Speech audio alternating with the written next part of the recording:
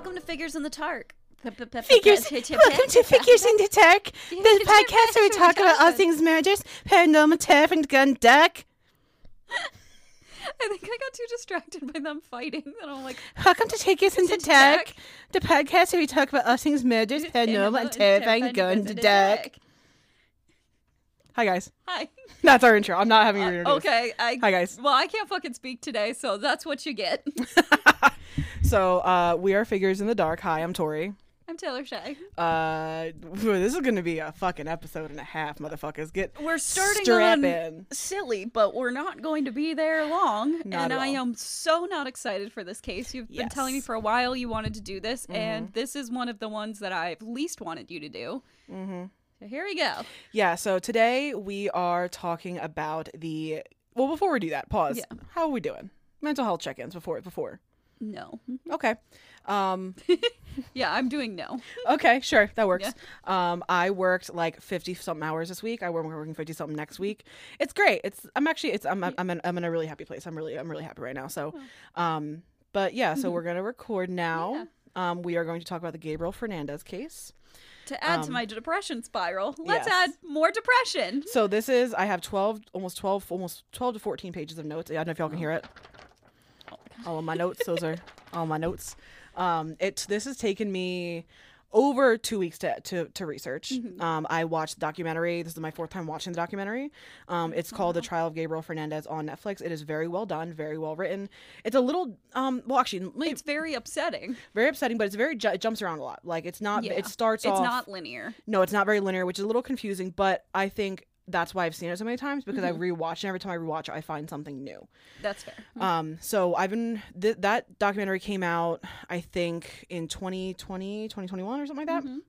And I immediately, watched it, was in my brain. It was one of those cases that I just could not get over. I could not. Yeah. It was one of the ones that stuck to me. It's definitely one that stuck with me, but that I was most upset about, and that I couldn't handle it. It was like that one and Abducted in Plain Sight. When I watched both of those documentaries, they mentally upset me so much. Like both of those were ones that I had to stop watching multiple times and leave wherever I was, because I couldn't handle the horribleness of what humans were doing to each other. So I was telling Tay this morning, I haven't felt this deep dive in research since the Bucks County murders, which was the first case that I did, which was May of last year.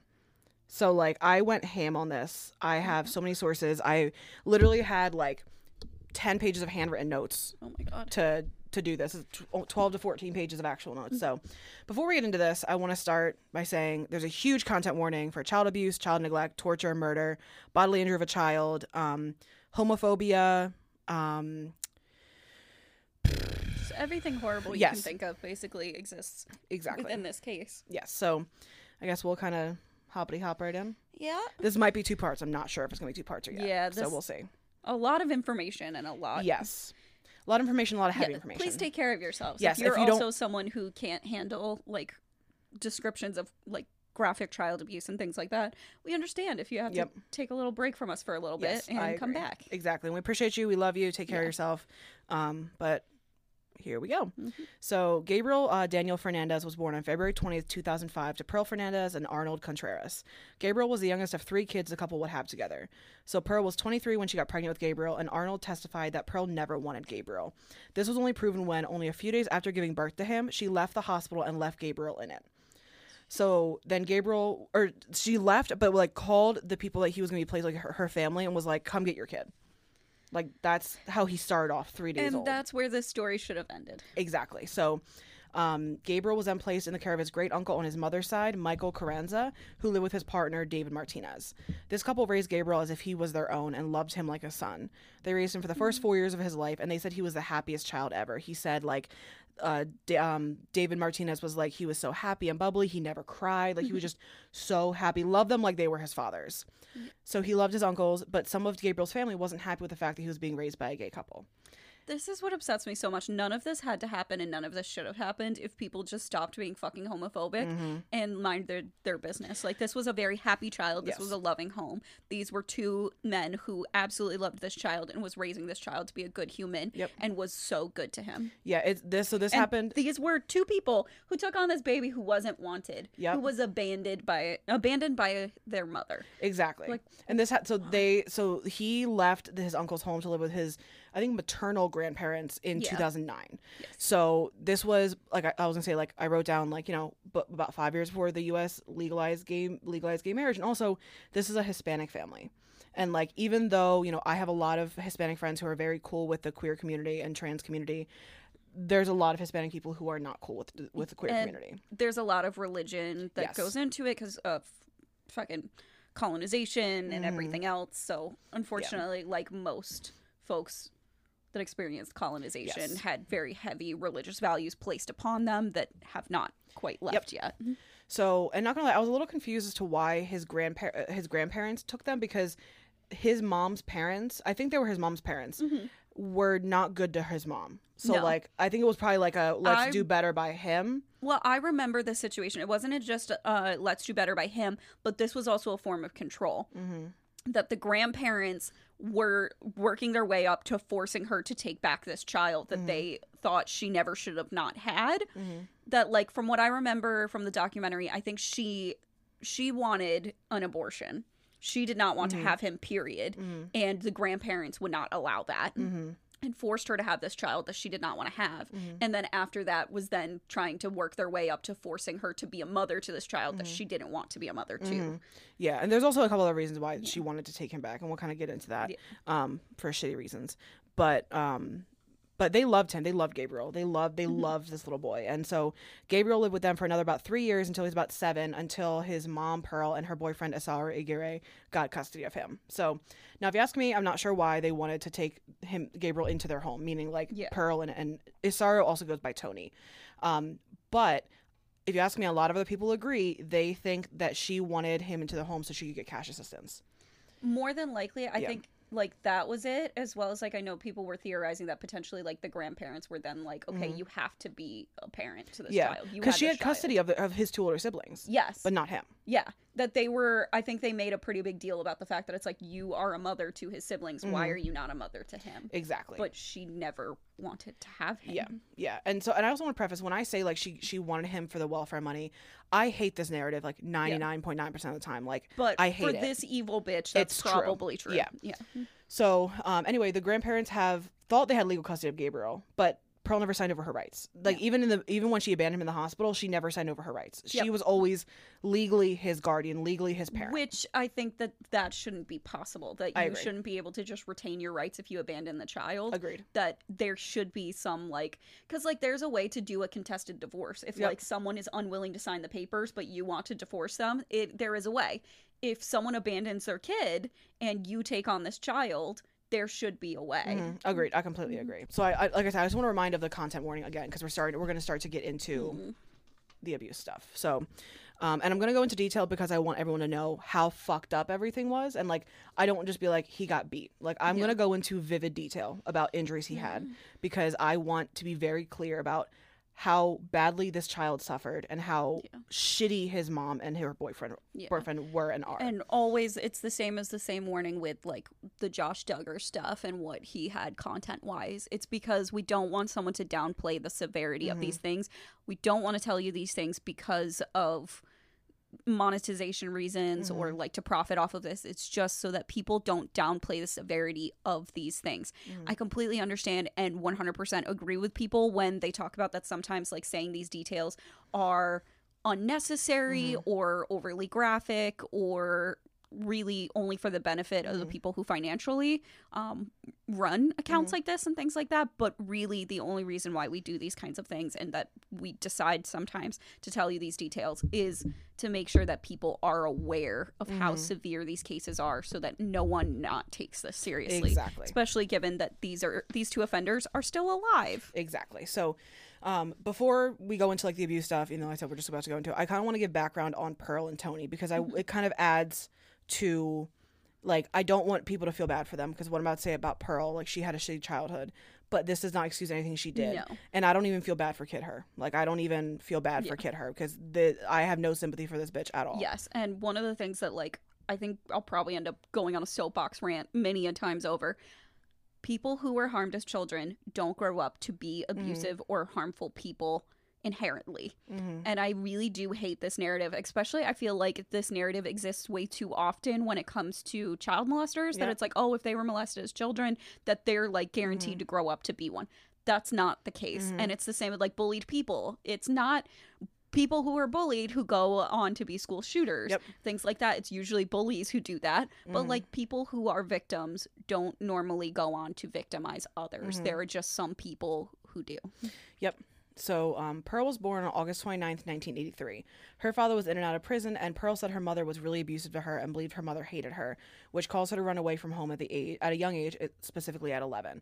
Now, Pearl also mentioned that 2 years prior to her running away, so at 9, she began using meth and drinking alcohol. Jesus. I want you guys to remember this, as this ends up impacting her very heavily mentally, obviously, because you do substances at a young age.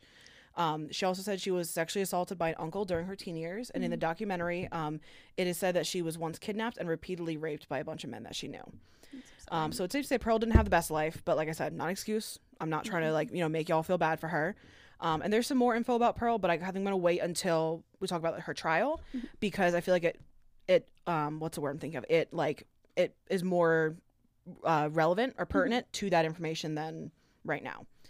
So I also want to talk about Tony Orisaro. There isn't a lot of information about Tony prior to him being an adult, but according to social workers, he at one point owned a car and had a stable job, which they kept on saying that was like a big thing. And they said it was a big thing because Pearl never dated men like that. Okay. That's why they said it was a big thing. Yeah, that they were like, well, we thought he was stable because, he did the bare minimum of life, and that he was existing, and he didn't have a criminal record that we knew of. Yeah, his defense team was like, he had a job and a car, and he doesn't have a criminal history or any gang affiliation. Like, he only started acting evil when it was Pearl, because Pearl's this, like, black widow, like, seductress, like, which I partially believe some of it was. I think that she absolutely contributed to this, but it's the same as with the Hannah Landon argument.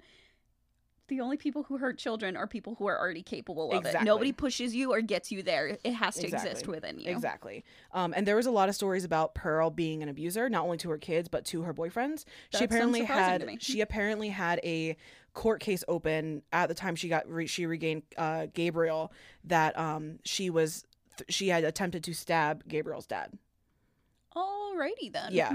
And her family was always like, Pearl always played herself as the victim, but she was never the victim. Oh, I think eventually I really do want to talk about the concept of Darvo at some point, because, like, obviously privately, that I've been obsessed with consuming content about what's happening with Colleen Ballinger, mostly because I think, like, this is becoming a bigger deal and, like, more widespread talked about than Onision in terms of the YouTube community space. And one of the things that Swoop was talking about in her most recent documentary is Darvo, the concept of it. It's deflect, apologize. No, deflect something. I'm forgetting what the A is. Oh, and then reverse victim and offender. So it's like, basically the concept of it is abusers making you out to be the person who abused or harmed them. And it sounds very much that Pearl is one of those people. That she deflects, she is then aggressive, and then will be aggressive to the person that she hurt, but then she will turn it on them and be like, oh, well, I had to stab you because of your behavior. Exactly. Kind of thing. That it's like, I'm the victim. Yep. But which is unfortunately way too common in DV relationships. And it sounds like that's the type of person she is as well. That she's like, I'm the victim of this thing. He ran into my knife. He ran into my knife 10 times. Yep, exactly. Ridiculous shit. And even though, like, Isaro could, or Tony could have, how do I phrase this? He could have stopped this. He could have reported her. He could have left her. Yep. At the bare minimum, he could have left her. Yes. Pure example, if you're going to be with someone who has a fucking kid and you don't want to be a part of that kid's life, fucking leave them. Because they are a mother or father or parent first. Yes. I don't give a fuck. That's never going to change. This child's existence is never going to change. Get the fuck over it. Exactly. But all he did was add to the abuse. So, yet again, another content warning, because I'm going to talk a little bit about reports that were made and what caused reports to be made. So, we're talking about like mandated reporting, all that fun stuff. So, oh, that's what it is. Deny, attack, reverse victim, and offender. Sorry. No, you're good. So, the first report that was made about the abuse that was happening to Gabriel was by his teacher, Jennifer Garcia, after seeing him with a bunch of bruises. So, when she asked him what happened, she was just like, oh, I got hit. And she's like, what happened? He goes, I have a question. She was like, what? And he goes, is it normal for my mom to hit me with a belt? And she goes, well, she was like, because she didn't want to say like, no, because people do physically discipline their children. But then he goes, but is it normal for her to hit me with the metal side of the belt? Is it normal for me to bleed when it happens? No. I disagree with all of these things. I don't, personally, I don't care what you think your opinion is. I do not condone hitting children. No, hitting children doesn't teach them anything. And all studies have shown that physically abusing children as forms of punishment completely damages the pathways in their brain and leads them to not only have a higher likelihood of developing depression, anxiety, or other mental health disorders, but also have issues with aggression later on in life themselves. Exactly. So she, and I can understand. I can understand where this teacher is coming from, because she doesn't. It's one of those moments where I couldn't imagine having to be a teacher in a classroom because of I can't tell someone else how they're going to parent their kid, but I know what is best based on studies. Exactly. So she's probably stuck in that position. Yeah. So she then called the principal and was like, hey, I just wanted to let you know I'm making a report about this. And she reported it. So this is when Stephanie Rodriguez was assigned to the case, and his teacher was made aware of this. So another time, Gabriel came into school with, this is so we're starting to get bad, with chunks of hair missing and his lips really swollen. Under the teacher reported, under the patches of hair missing, she said it looked like they were scabs, if the hair had been ripped out and was now healing. How do you even do that to a person, let alone a child? So when asked what happened, he said his mom had hit him in the mouth. This prompted her once again to call the hotline and report the injuries. And then after this incident, he came to school again a little while later and reported to his teacher that he had been shot in the face with a BB gun by his mother. When she found this out and asked her why he hadn't come and told her about it, because he was like coming in, he would come and ask her to call. He'd be like, can you call that lady? Can you call that lady? Yeah. After he asked her the final time, he came in after he was shot with a BB gun, and he simply replied he was scared because, quote, that lady comes and I get hurt worse. So That's it was because this child shouldn't be there. Exactly. So despite him, because this put her in a tricky place, being like, I don't want him to be further hurt, but I need to make this report. But he needs to get out. Yes. So then after she made the report. After this visit, following the report about Gabriel being shot with the BB gun, he missed school for 13 days. And when I would be calling the police the entire time. So, and something that happened was, I think it was with the BB gun incident, or maybe this next incident I'm going to talk about. He came to school and she had him sit in the office with her, and she was talking to the principal, and she was like, let me take pictures. And principal was like, we don't investigate. It doesn't matter if you don't investigate. There needs to be amicable proof. How the fuck are you going to look this kid in the face and be like, this is a normal occurrence, and be okay with a child coming to school looking like that? And that's bullshit, because like, if this kid was hurt on school property and you didn't want a lawsuit, you would be taking pictures. Exactly. Like, shut the fuck up. Exactly. So when I hope that principal lost their job. He didn't. He didn't, but no, that person deserves to not be around children if he cannot care for the safety of children. So when Gabriel came back after those 13 days, he was in the worst shape his teacher had ever seen him in. She said the whites of his eyes were completely red, and it looked like the skin on his forehead had peeled off. She also noticed wounds and bruises that were in various stages of healing, so she knew that he must have looked worse when he was home for those 13 days. Like, he was kept home because of how bad he looked. And this made her make yet another report, but she says she never got a call back from the caseworker, even to this day. Has never gotten a call back from the caseworker. So I also want to make a note that around this time was around Mother's Day, because he passed in May, on May 20, I want to say 25th of 2015, or no, 2013, sorry. Around this time, this was about a week or two before he passed, they were making Mother's Day projects, and the teacher was like, do you want to make one for your mom? And he's like, of course I do. I love my mom. So there are pictures in the documentary, and if you search up his name, she would have the kids hold like MOM and take pictures, and there's pictures of him with like a swollen eye, smiling, and she's like, make a funny face, and he still made a funny face, like, to give to his mom. And she also read out things that Gabriel wrote for his mom, because when he left the last time he ever left school, what was on his desk was a Mother's Day gift for Pearl. So she read them out, and it was like a little house that you would color, and you would open it up, and it would be a picture of Gabriel, and then it was like things I love about my mom, like she's beautiful, she's this, and he made her a coupon book that contained coupons for things like a good day for Mom and I, and I'll be good for a day. You're always good. Yeah. You're a child. Yeah. So, yeah, that's fucking heartbreaking. Obviously, we're kind of getting to the point now where y'all can kind of realize we're not going to be joking a lot now. No. This is...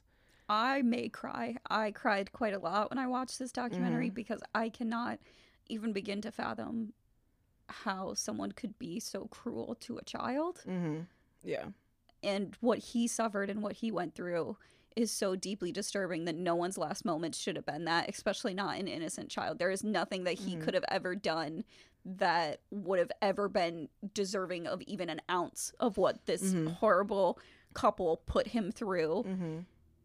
And yeah, although I am not a religious person, I hope the concept of hell is real just for them alone. Purgatory. I hope they go to purgatory, if not the 7th layer of hell. Yeah. So it wasn't only his teacher calling social services. Gabriel's great aunt also called social services 3 times and spoke with sheriffs twice about the abuse they suspected to be happening to him. A security guard by the name of Arturo Miranda Martinez was working as a security officer at the Department of Public Services in Palmdale, and he also made a report because Pearl came in with her 3 children, and so so the oldest is Ezekiel, the middle is Virginia, and then there's Gabriel. So those are her 3 kids. Martinez, the security guard, noticed wounds on Gabriel, mainly little cigarette burns on his neck and behind his ears, and he also noticed bruising, quote, on the side of his head, around his nose, under his eyes, and on the back of his head and on his wrist. He witnessed Gabriel rubbing his wrist as well and testified that he thought they looked like ligature marks on his wrists. That's horrific. He then took notes of the mother's name and address where they were staying at and reported to the police, even though he knew it could cost him his job. That's a good man. Yes.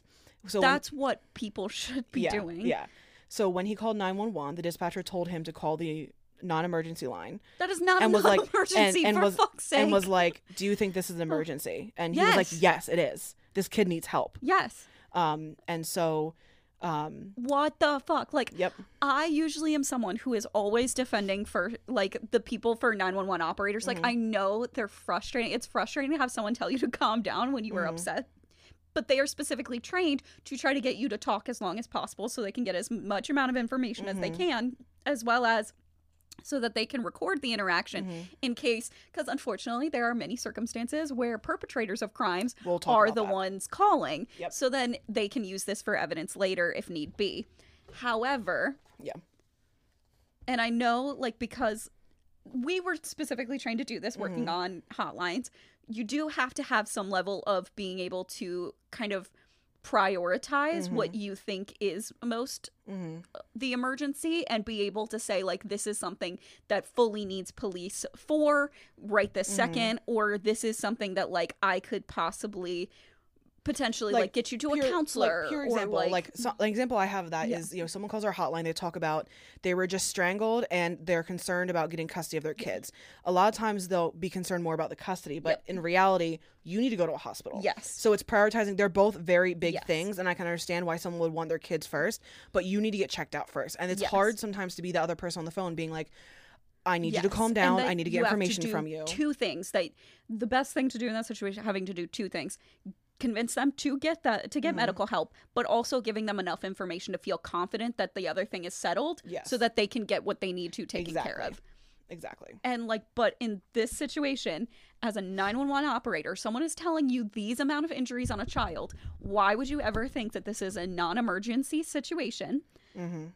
Although this is his biological parent that is doing this to him and their partner. However, what if this was an abducted child? Exactly. Like, these are things that, like, are 100% warranted for police investigation and for medical attention. Exactly. So then he called the sheriffs and reported the abuse, providing them once again not only with his name and address and information, but also Pearl's. So Pearl noticed people looking at Gabriel in the office and told him to sit down with his siblings. And when they left, she blocked Martinez's view of Gabriel as she walked out, because she didn't want him to see because she anymore. knows what she's doing is wrong.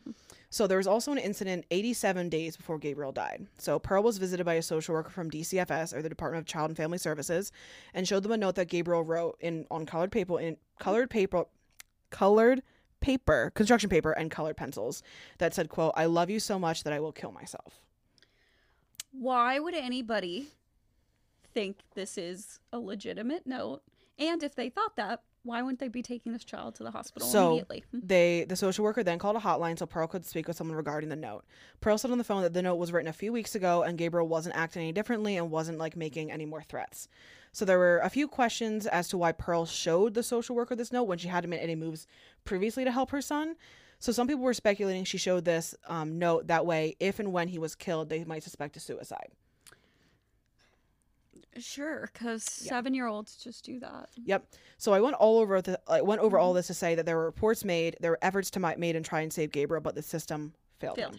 The system failed him in such a big way, and we'll talk more about how it failed them. A complete systematic failure, and I'm very happy you're going to go into that because these things can be fixed systematically. Could be fixed. This child could have been saved. Yep. So now we talked about the events leading up to the 911 call. Let's talk about the 911 call and that night. So, like I said, content warning. So on May 22nd, 2013, Pearl called 911, reporting to them that her son wasn't breathing after slipping and hitting his head on the bathtub.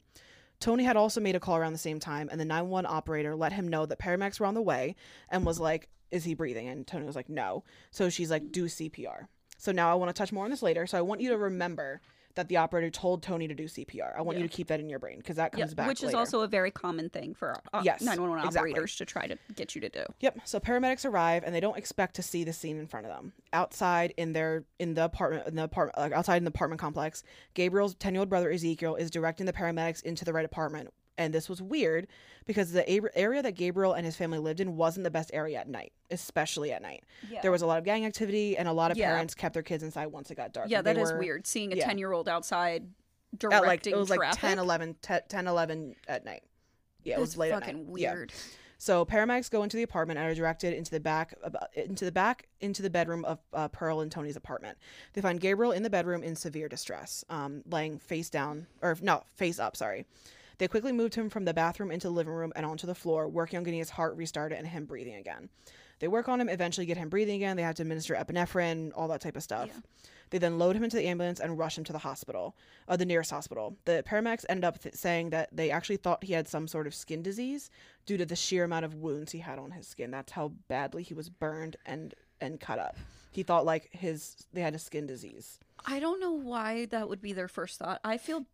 Well, it was more of like their initial reaction was like what? Because this is not normal. Well, you're saying this kid slipped and fell and hit his head. These injuries don't make sense. But I'll be honest, my first thought would be like, this kid is a victim of child abuse. Well, I would not think it's skin disease. That was like, because think about it, they walked in and they were just expecting a kid in severe distress. Yes, they were expecting probably a lot of blood from slipping and falling, but they were expecting a head injury and a head injury only. Yes, and so but they said that like it wasn't like they went to the hospital and were like, "Oh, he's in distress."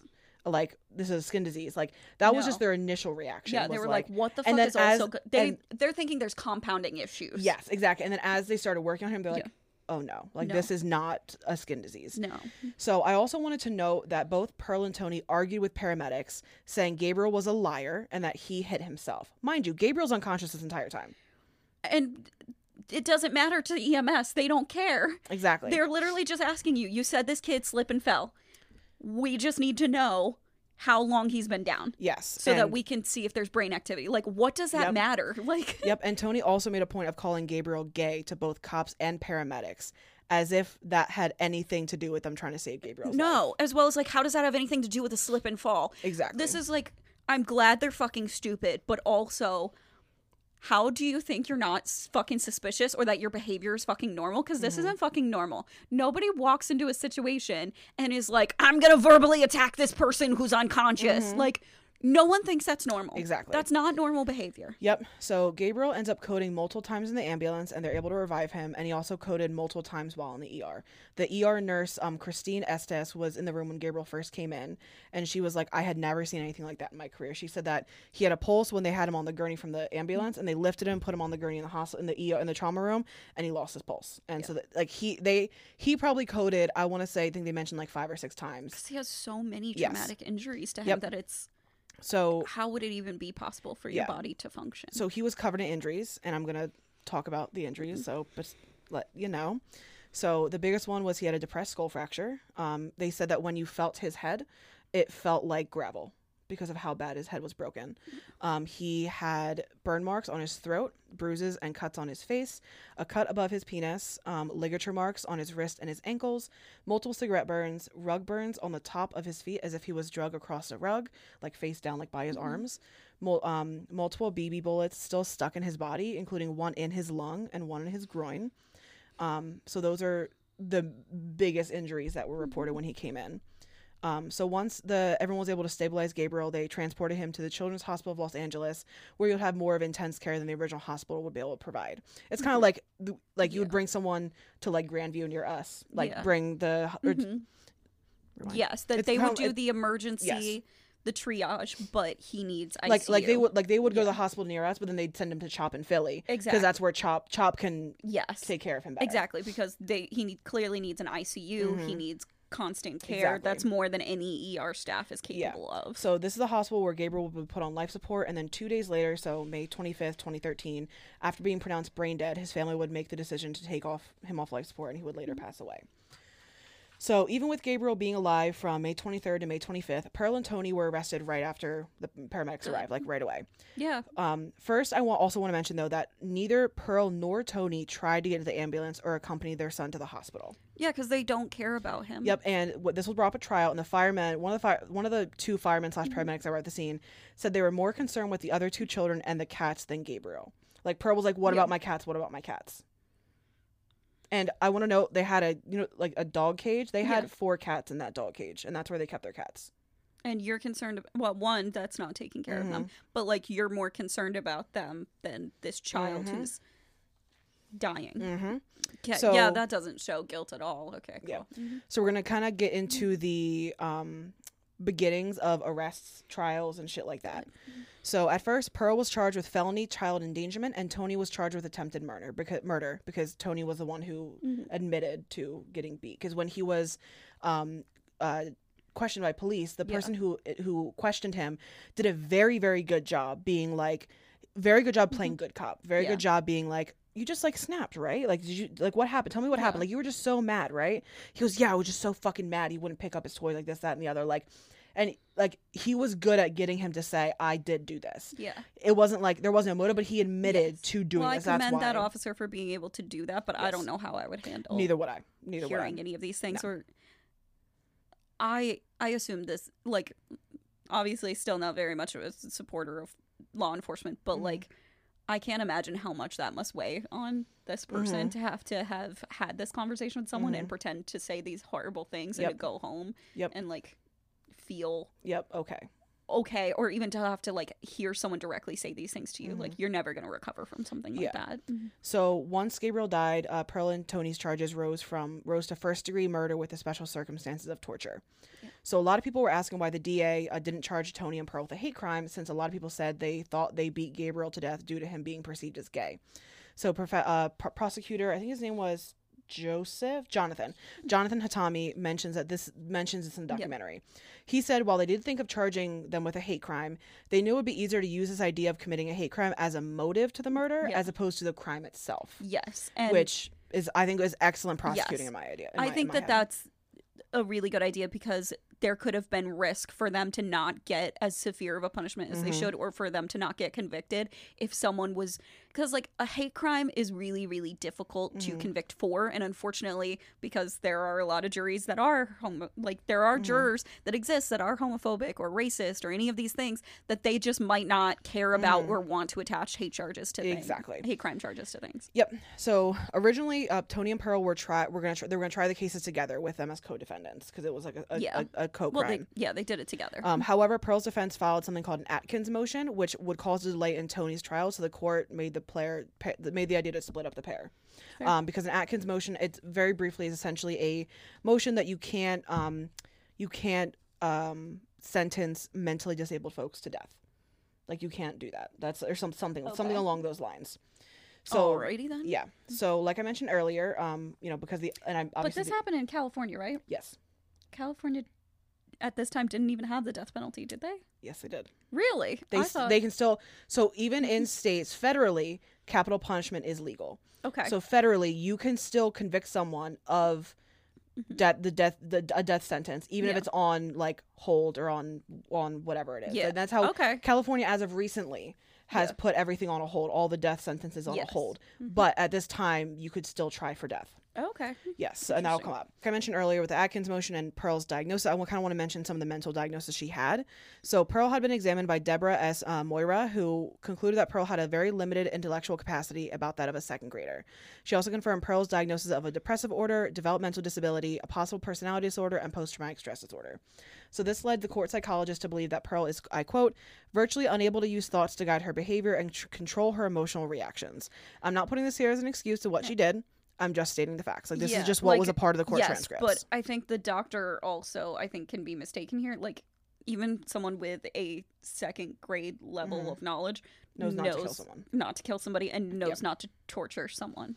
Yep. So anyway. And she was doing things to actively try to get away with it. Exactly. So the splitting of the cases also might have to do with the fact that once Pearl and Tony were in the courtroom together, Pearl would yell at Tony and be like, why are you lying? Why did you kill my son? Why are you lying to them, saying that I helped you? Like, yelling at him in court, in open court, on record. Bitch, we know you did it. Yep. So there's also an incident where they were placed in holding cells in the courthouse next to one another.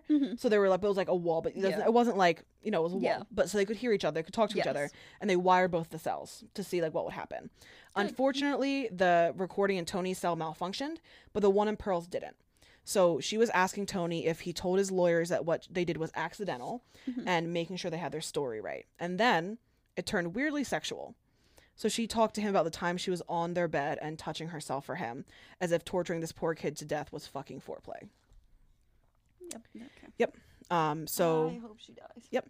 Well, no, I hope she has to live with things forever and that all the things that she did to him happens to her. Yeah. Okay. So since Pearl and Tony's cases were split, they decided to have Tony's trial first.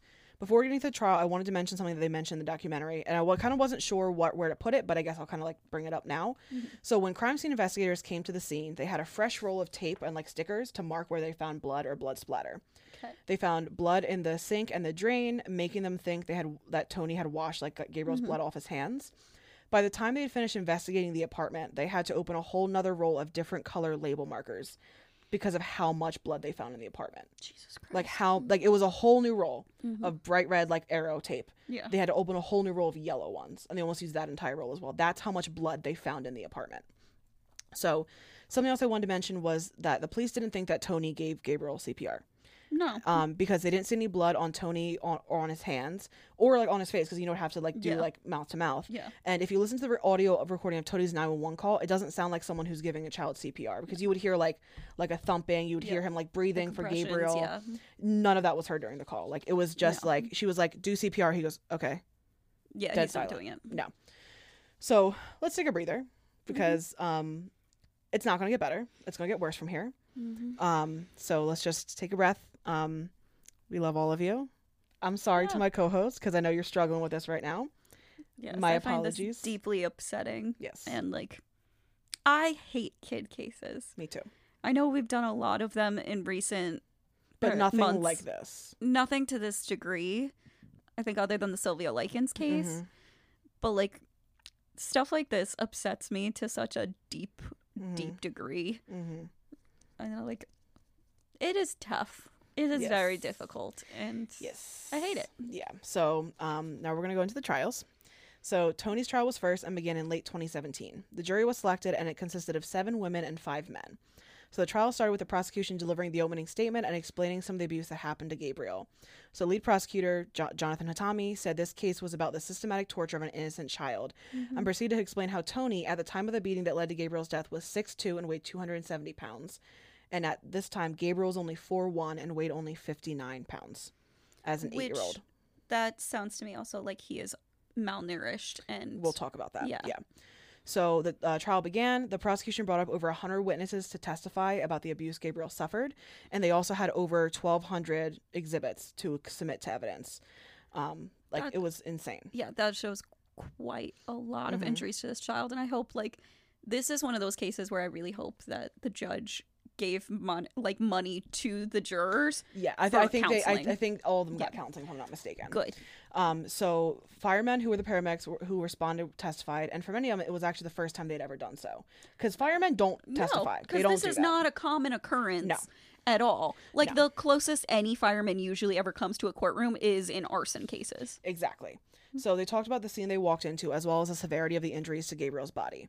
The prosecution also brought up some of Gabriel's family, including his aunt, Pearl's sister, his aunt meaning Pearl's sister, his grandmother, and his biological father and his siblings. So I kind of want to go into detail about each of their testimonies because there's important parts of each one of them.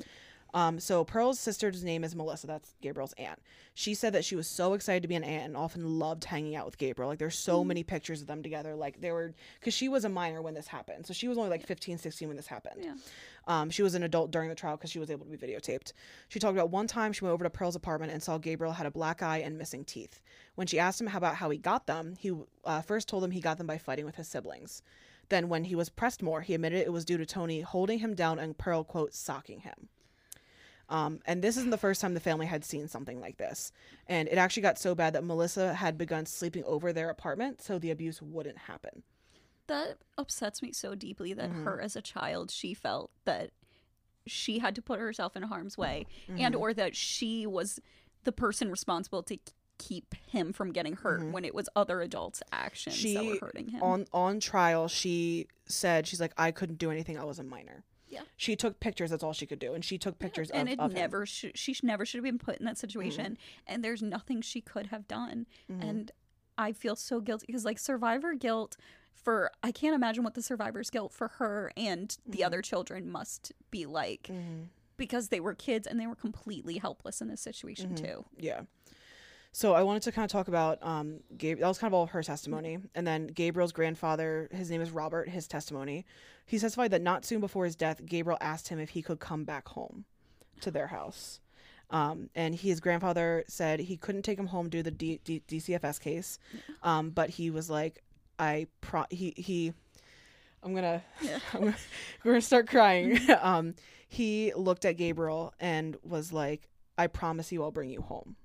And he wasn't able to do that because of stuff that of Pearl's actions. Because of Pearl's actions. And they also talked to, because his great uncle, the one who's biologically his great uncle, he passed away, but they end up interviewing his not during the trial because his great uncle's partner, David Martinez, actually ended up getting deported back to Ecuador because he was undocumented.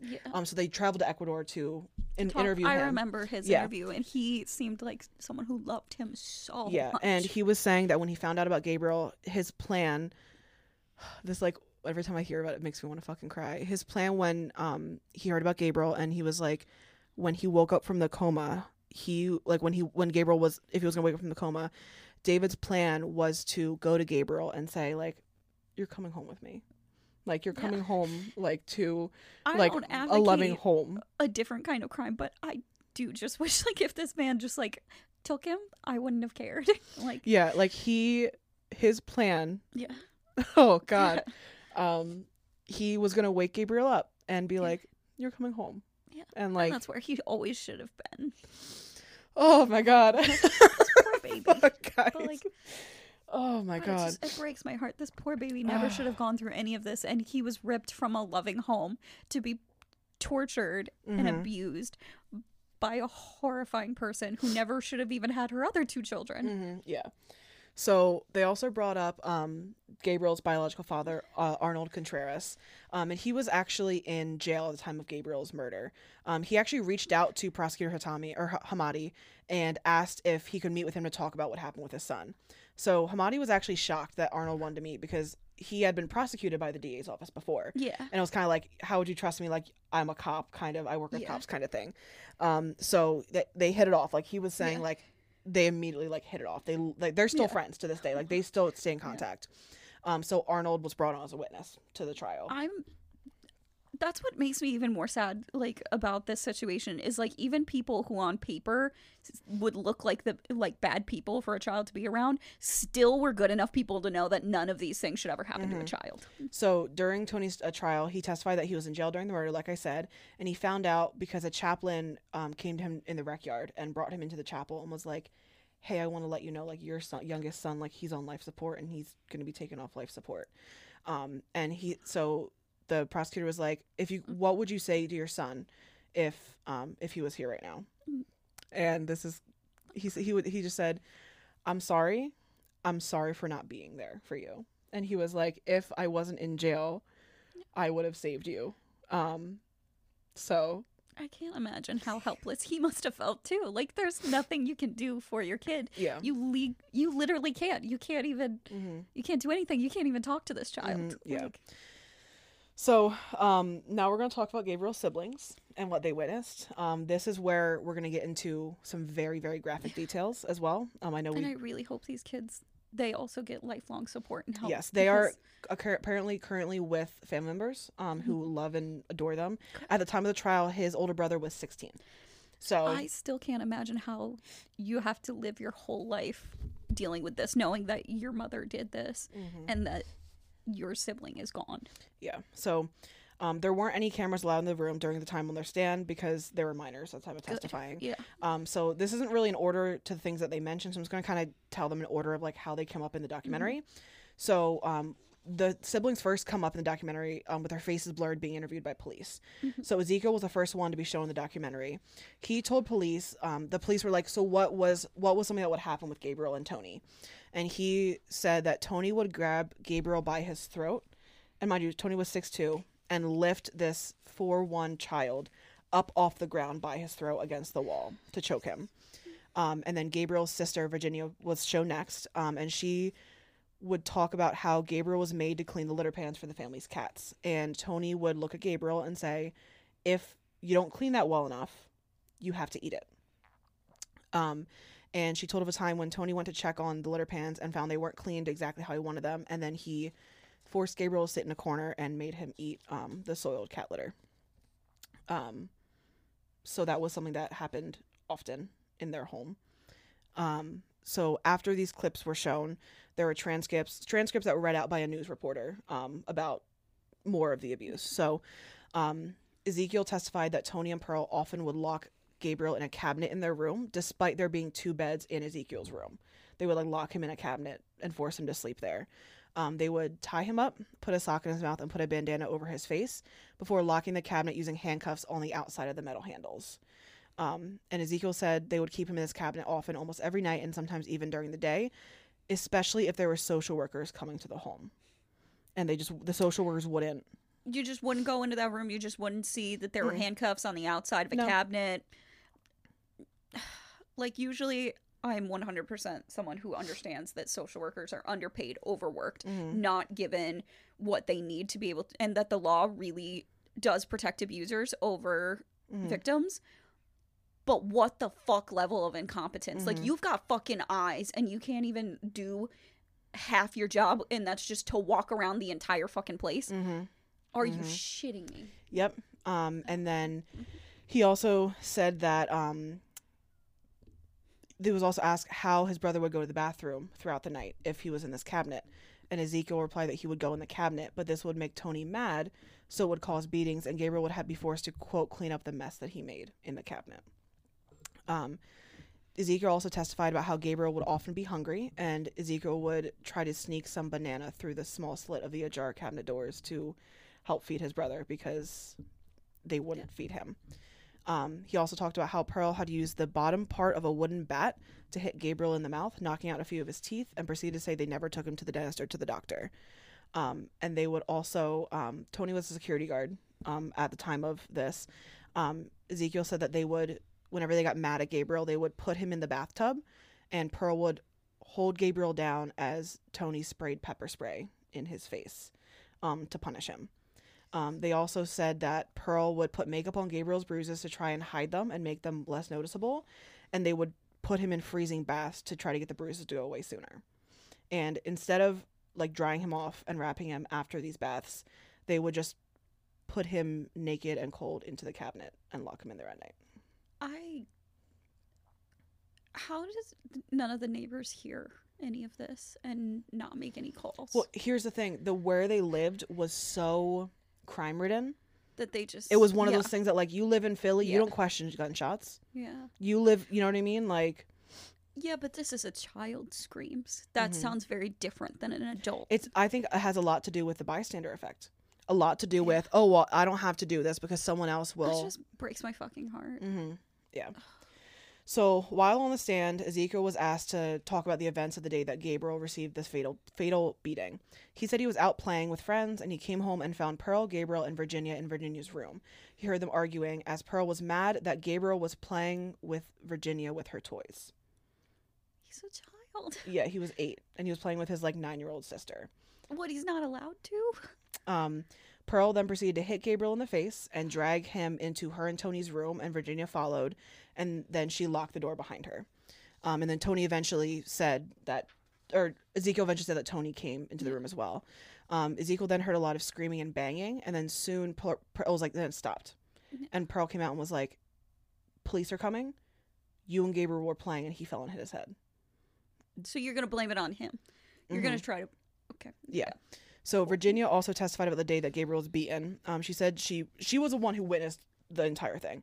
She said that Tony and Pearl had beaten him, and Tony had hit Gabriel so hard that he knocked the wind out of him, and Gabriel fell to the ground and didn't get up. This is when they then threw Gabriel into the shower to try to wake him up, and when that didn't work is when Pearl called 911. After she got the phone, after Pearl talked to 911 and then Ezekiel, she went to Virginia and said, go get a rag, and made her help her clean up Gabriel's blood off the floor.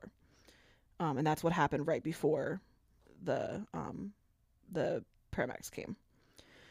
So I also kind of want to go into the medical professionals and what they testified about, because there was some stuff that is not outwardly seen is very important. So they had the coroner on the case testify, and he said that the autopsy of Gabriel took 2 whole days simply due to the sheer amount of injuries he had, and they had to make sure that everything was documented. It took 2 days to do an autopsy on a 4'1", 59-pound child because of the sheer amount of injuries. That is one of the most horrific things. Yep. How do people do these things? So one of the things that was noted during the autopsy was lack of fat stores in Gabriel's body, and this was him due to him being starved. Yeah. And the only thing found in his stomach at the time of his death was the cat litter that Tony forced him to eat. That was the only thing in his stomach. There was nothing else but that in his stomach. I hope these people fucking rot. Yeah. Oh my God. Another thing I want to mention that they found was something about the thymus gland. So the thymus gland is right above the breastbone, kind of like where a tie would sit. Like it's kind of like right on, like it's not like I'm trying to think of, like, if you think of like if you have like breasts, like it's like kind of like right where a tie would sit, like right above, kind of like right below where it's like right below where it's soft when your throat kind of starts to get hard on your sternum, like kind of like right there.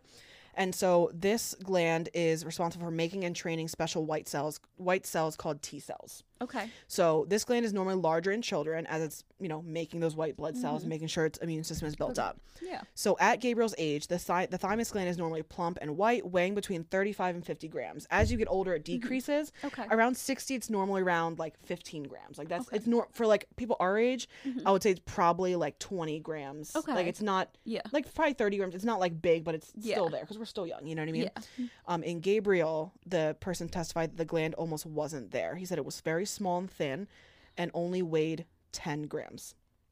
And he said that this person explained it was due to stress atrophy, meaning he was under extreme amounts of stress for months. Yeah. So I also want to make note of the timeline of this. This sounds like a lot of stuff, and it is. Yeah. Gabriel went to Pearl and Tony 8 months before he died. So in an 8-month span. All this happened in not even a year. So he went from a bubbly, happy 7-year-old with his grandparents, was developing normally, was totally fine medically, to a child who, and like in the documentary, they are very clear about they show pictures of him and pictures of the marks and his face and his eyes, and it's insane the amount of trauma this little boy went through in a span of 8 fucking months. Like, it is almost unbelievable. It is insane. It's inhumane what they did. And also, like, I'm glad that you were talking about, like, to this level of degree of showing, like, this is how abuse impacts the body.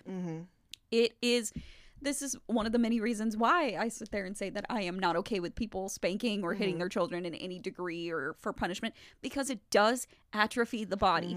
It does cause problems.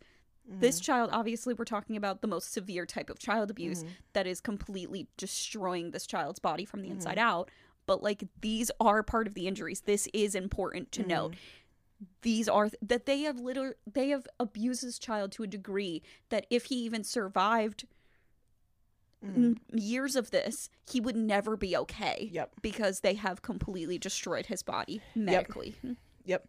So that's kind of, let me just look at I think this is, okay, so that's pretty much, we're done talking about injuries. Okay. That's kind of the worst of what happened. Like I know that we kind of talked about a lot, and this was a lot, and this was very heavy.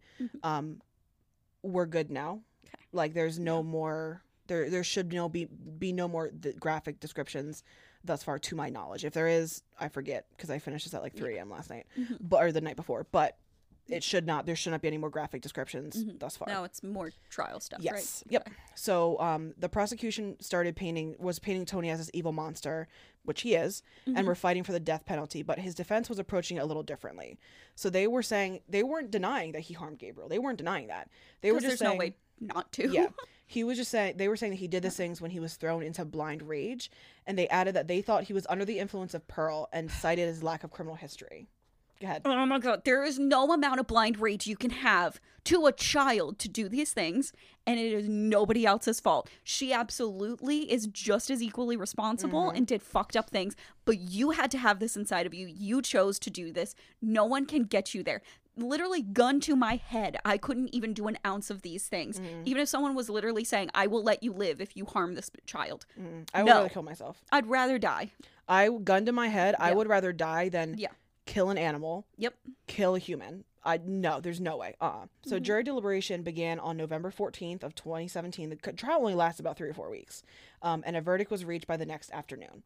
So the jury found Isaro Tony Aguirre guilty of first-degree murder and guilty of the torture special circumstances. So deliberation for the sentencing began a month later, and eventually they reached an agreement on sentencing Tony to death, as he should. So he received the death penalty. Good. So now let's talk about Pearl's trial, or lack thereof. So while Pearl originally pled not guilty, she saw how Tony was sentenced to death, and due to this, she took a plea deal where she pled guilty to first-degree murder with the torture circumstances she's a in order to escape the death penalty. Because she is not incapable of understanding consequences and actions. She just doesn't give a fuck about them. So this is going to make you really mad. Yep. So when sentenced, she said the following. I want to say I'm sorry for what happened. I wish Gabriel was alive. Every day I wish that I would have made better choices. I'm sorry to my children, and I want them to know that I love them. You don't love anybody. But also, you wish you made better choices. You could have this entire... Then you could have fucking made them. Yeah, you could have done that this entire fucking time. You never had to take him in the first place. If you really did not want to be this child's parent, there were so many other loving adults that wanted to take him, could have taken him, and would have raised him beautifully. And did take him.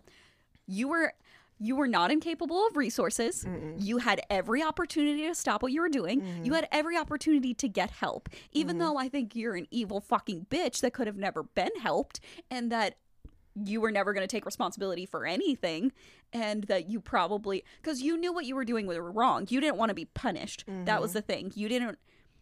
There are parents who get into situations where their child... Like, usually I think in more neglect situations, but like it exists, especially for folks who are poor and don't have resources, that could get to a place where they cannot take care of their children to the ability that they should, or that they are so burnt out. Especially, like, unfortunately, I see this very often with parents of children with special needs, that if they don't have the money, resources, or knowledge to really fully care for someone with special needs, their children can be neglected, although they don't want to. There is help out there. They can ask for help. I was explained a situation recently by a family member at their workplace that there's a child who clearly is showing symptoms to me of neglect, but that they just keep saying, well, the mom just seems also really overwhelmed, depressed, all these things. And I'm like, I respect that, but I don't have any sympathy because they have the ability to reach out for resources. Pearl always had resources. Pearl always had the ability to have someone help her. She chose not to do that because she's an evil fucking bitch who clearly got off on harming her child and harming another person. Definitely. I hate her, and I don't think she should have ever been allowed to talk. Agreed. So something else I want to talk about is a backlash the government officials received from the public following Gabriel's death. Good. So as I mentioned previously, there were a ton of calls to social services and the police to try to help Gabriel before it ended the way it did. So due to the negligence of these workers, the DA decided to press charges against 4 of the social workers who were involved in Gabriel's case. So I don't know if you'll be able to fully answer this question, but like I'm confused. Why is it? Because, like, I know on the social workers' end that they might not have been able to always do as much as they wanted to because they didn't technically have the evidence or legally. Like, it's very confusing sometimes the amount of power social workers do have legally. Because, like, they have the legal resource to say, like, this child is unsafe, we're going to place them with someone else. But they have to get to a certain point to be able to do that. They can't just do that willy-nilly. Yes. How was it that but officers have way more power and discretion. Yes. How is it that I'm confused then that the officers were saying that they were trying to help in this situation but weren't able to? We'll talk about why they that confuses me. So we're talking mainly first about we're gonna talk a little bit about the sheriffs and stuff because there wasn't a lot of information because it's obviously, you know, the good old boys club and they're not gonna say what they did wrong. Exactly. So we're gonna talk mainly about the social workers, but we're also gonna talk about a little bit about the sheriffs. So the social workers who were charged were Stephanie Rodriguez, Patricia Clement, Kevin Baum, and Gregory Merritt. So they're all fired from their positions and were charged with child abuse and falsifying public records. So when interviewed, Merritt, who was a supervisor over Rodriguez and Clement, said he was managing over 280 children's cases at the time that Gabriel's case came through.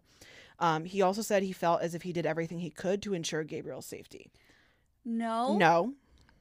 You did not do everything you could. No. You just did everything that potentially in your means that were available to you because of how burnout you were. Yes.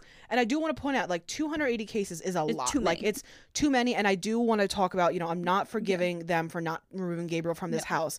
But I do want to make a point of saying, like you said, social workers are overworked, overburdened, and underpaid. And this is part of that systematic failure that we can fix the system. If we put more money, resources, and employees into this situation, these would not be systematic errors that happened. So I do feel partially 2 ways. That this could have been entirely preventable if we change the way the system is. But also that no, you cannot say that you did everything you could because there were things you could have done. You just didn't have it available to you because you didn't have the hours or manpower to do it. Well, and here's the thing. He was the one who closed Gabriel's case, even though through a computer-generated assessment, which, as we know, lethality assessments aren't always it. But Gabriel scored at very high risk for abuse and neglect, and he still made that choice to close Gabriel's case. Why? That's insane to me. Don't know. So these charges against these 4 people could have held some substantial jail time, up to 11 years. But ultimately, the charges were dropped once the defense filed a motion claiming there was lack of probable cause. So in January of 2020, so about 3 or 4 years after they had first been, you know, filed, the DA once again tried to file charges but ended up dropping them once again due to probable cause. Even though they didn't convict or go to trial, this was a huge landmark case for Los Angeles because it had never been done before. Like, doing this is, like, if you ask me, I get why they did it, and I think they should be held liable.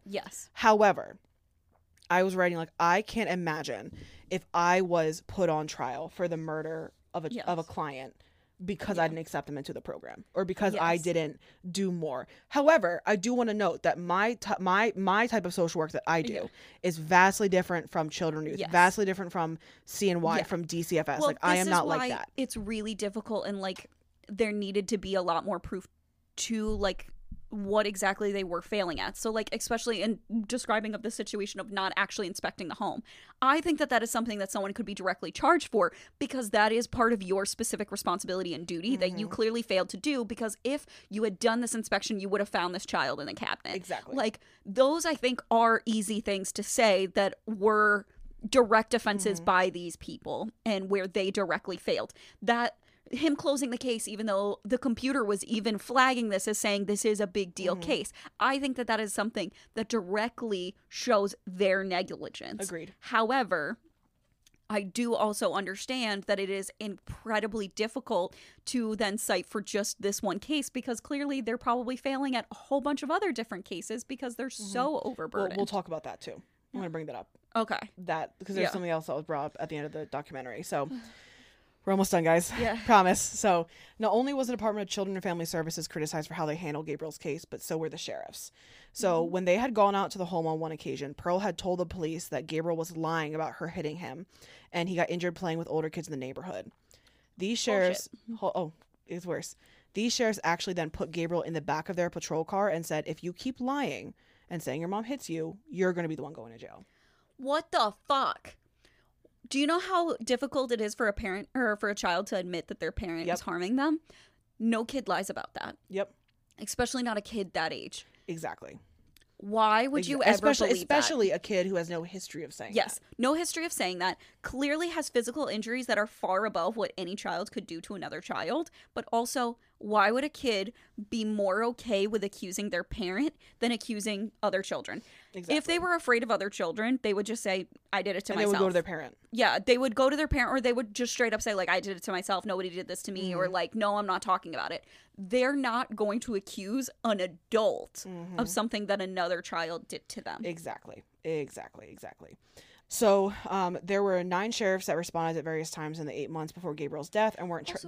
What? 9 times. How do you not think that there's something going on in this house? 9 different sheriffs responded. 9 different sheriffs. Okay, so there's 9 different ones of you that keep responding, and none of you are like, this is weird that there's so many calls to this house.